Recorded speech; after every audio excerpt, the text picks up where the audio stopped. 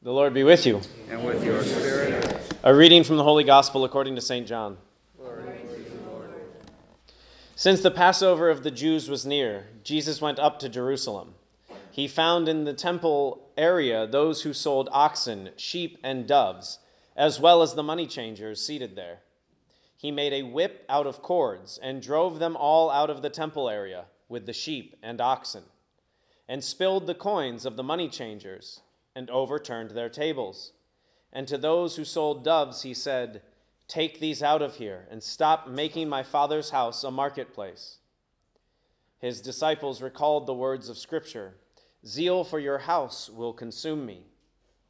At this the Jews answered and said to him, "What sign can you show us? What sign can you show us for doing this?"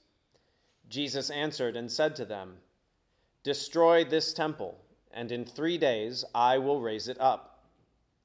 The Jews said, "This temple has been under construction for 46 years, and you will raise it up in 3 days?" But he was speaking about the temple of his body. Therefore, when he was raised from the dead, his disciples remembered that he had said this, and they came to believe the Scripture and the word Jesus had spoken.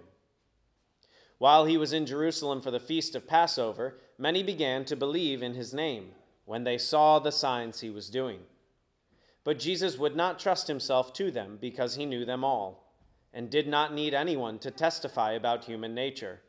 He himself understood it well. The Gospel of the Lord. Praise to you, Lord Jesus Christ.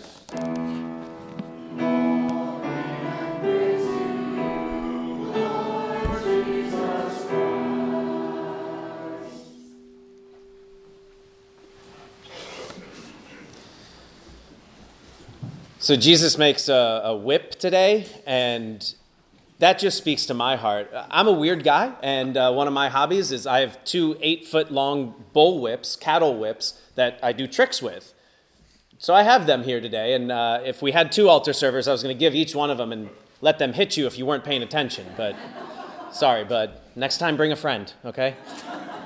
But actually, I will be teaching you how to use them if you want after Mass. They loved it last night, so as long as it's not raining too hard.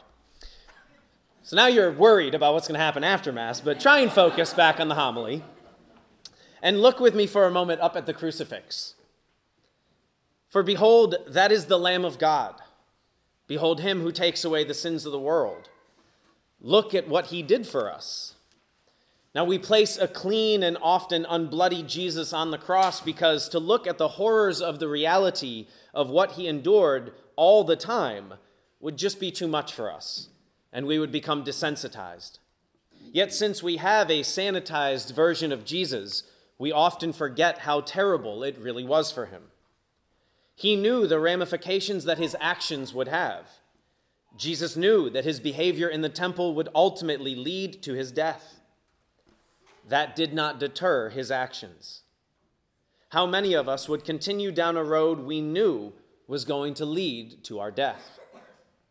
Jesus knew that he was fulfilling prophecy by cleansing the temple, and he also knew that they would use this as evidence of his crimes. The Passover that we hear about was the highest feast for the Jews, and it was a precursor to our Easter celebration.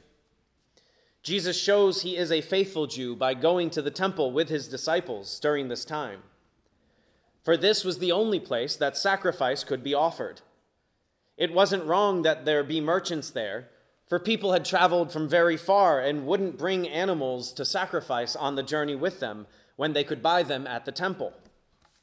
Money changers were also there because only a shekel, a Jewish coin, could be used to pay the temple tax owed by each male over the age of 20. They couldn't use the other coins of the day because of the pagan images of Caesar and other people inscribed on them. Jesus was not mad at the fact that these useful services were offered to the pilgrims at the temple, but he was upset that the temple area was more focused on commerce than it was on prayer, sacrifice, and atonement. The temple was the place where the presence of God resided. Jesus identifies the temple of Jerusalem with his own body, and by doing so, refers to one of the most profound truths about himself. that he is the incarnation.